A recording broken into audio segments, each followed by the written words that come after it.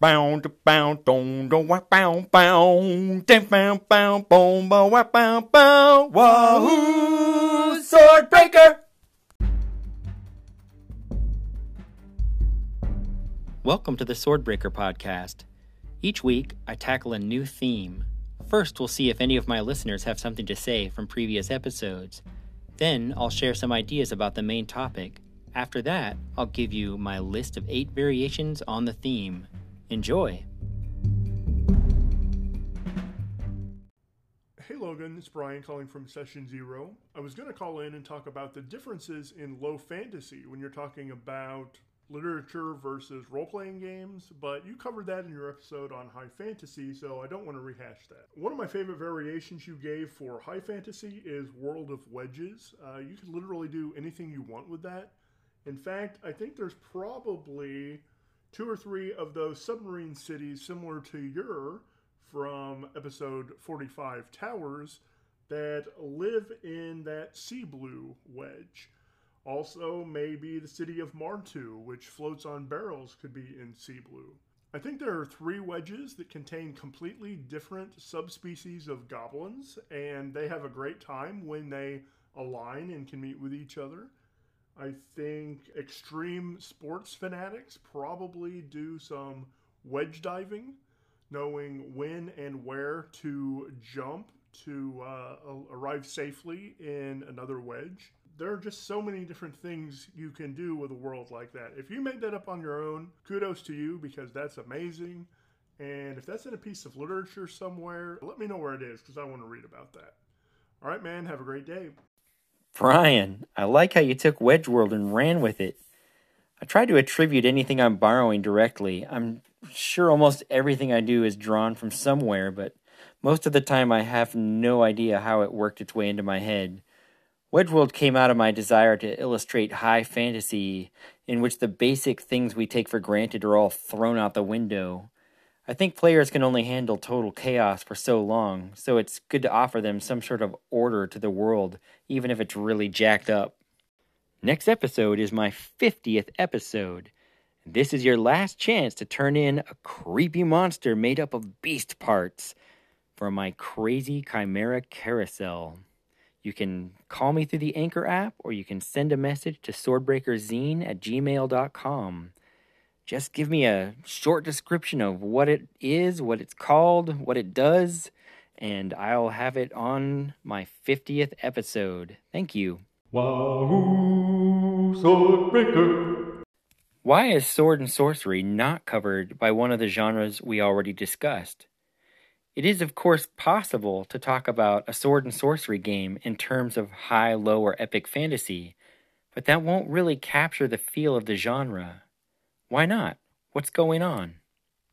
Sword and sorcery was coined by Fritz Leiber in an attempt to differentiate his work from Tolkien's heroic fantasy.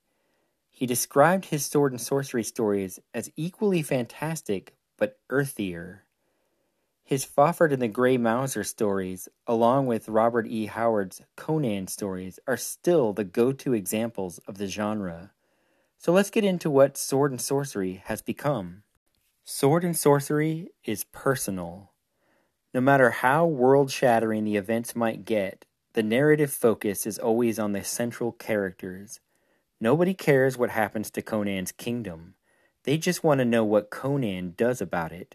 In fact, all the elements built up in one Conan story are typically dropped entirely to be replaced by a whole new backdrop for the next story. Epic things might happen in sword and sorcery tales, but they are never epic fantasy, because the fate of the world is a minor consideration. Sword and sorcery is transactional. While the main characters may bring about positive results, they are usually more focused on their own agendas. Many sword and sorcery tales revolve around a job to be done or a personal vendetta. The classic D&D murder hobo trope fits nicely into the sword and sorcery aesthetic. These are the earthier fantasy stories where lofty ideals and selfless acts would just get in the way. Sword and sorcery is competent. The main characters in sword and sorcery stories know what they're doing. They draw on life experiences and numerous past jobs to deal with whatever obstacles come their way. One skill in common? Fighting. The men and women of sword and sorcery tales are confident in their abilities when pitted against others or the natural world. That's part of the reason magic is loathed by some of these figures. They are the great athletes in a worldwide game. They know how to play well, and magic is cheating. They are low fantasy players forced to play in a high fantasy setting. That's not the case with all of them, though. The Grey Mouser had some skill with magic, and even looked forward to trying things out. But ultimately, magic turns out to be dangerous and untrustworthy. That makes a world full of monsters and nasty wizards an exciting place to put these otherwise supremely capable characters. Other themes and tropes that pop up in Sword and Sorcery are content that is not meant for children, such as violence and debauchery, blowing through coin, feats of strength, otherworldly horror-laced monstrosities, and people who worship terrible things.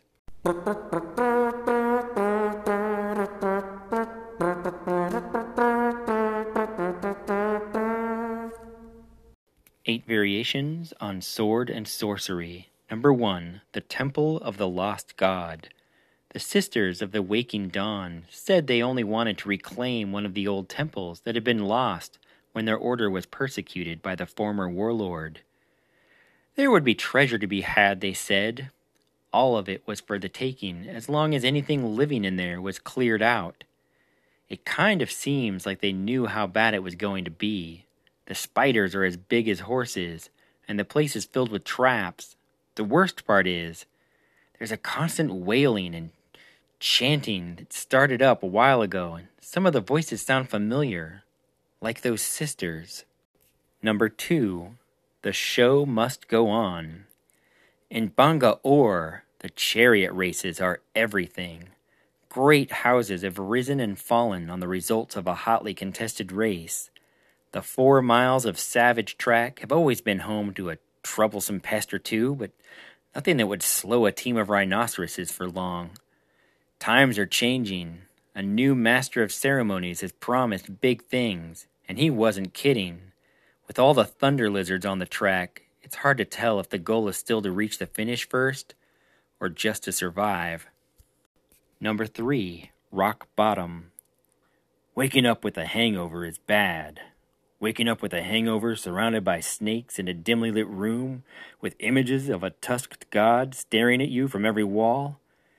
It's just kind of the worst.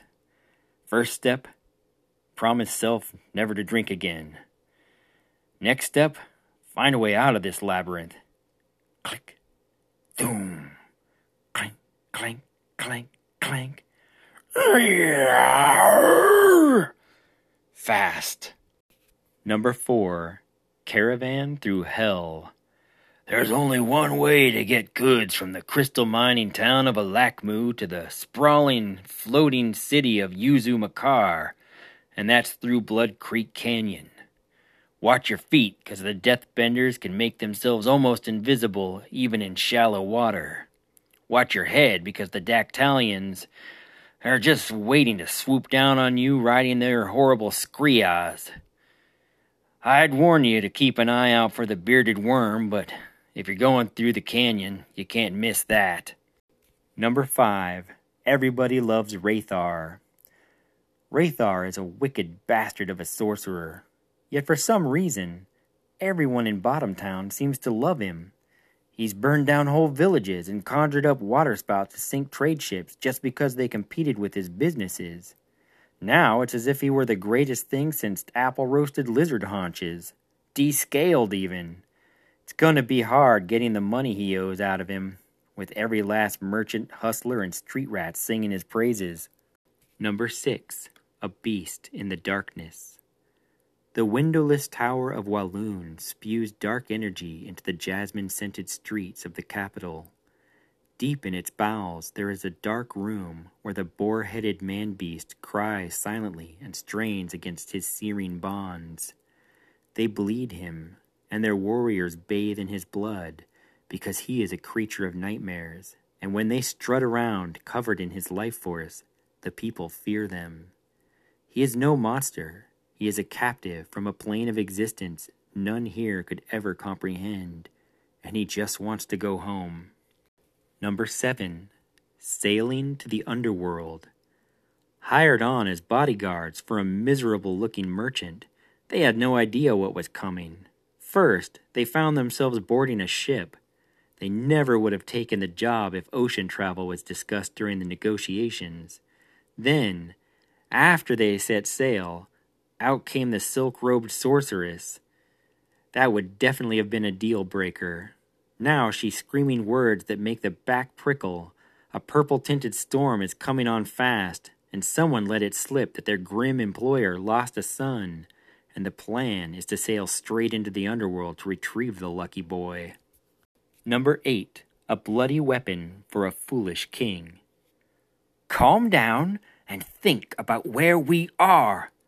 Don't tell me what to think. This is all your fault.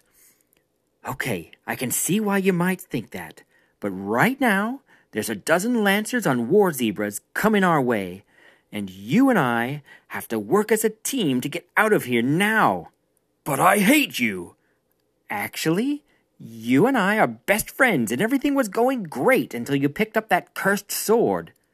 Well, this is the sword that King Targon told us we had to get if we wanted to get these chains removed. Yes, I know, but the stupid thing took over your mind the second you picked it up, and you've been just coming up with reasons to kill everyone and everything around you since. Let's give it to Targon and be done with it then. Good idea. You can start by pulling it out of my arm. Thank you so much for listening.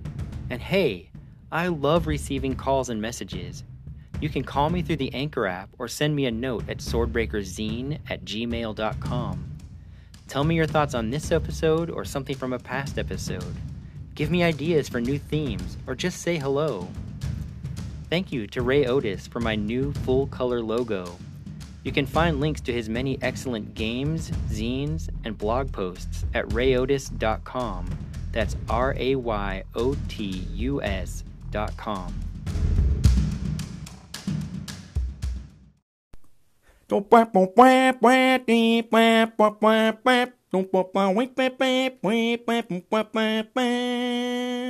crew at your table is making demands.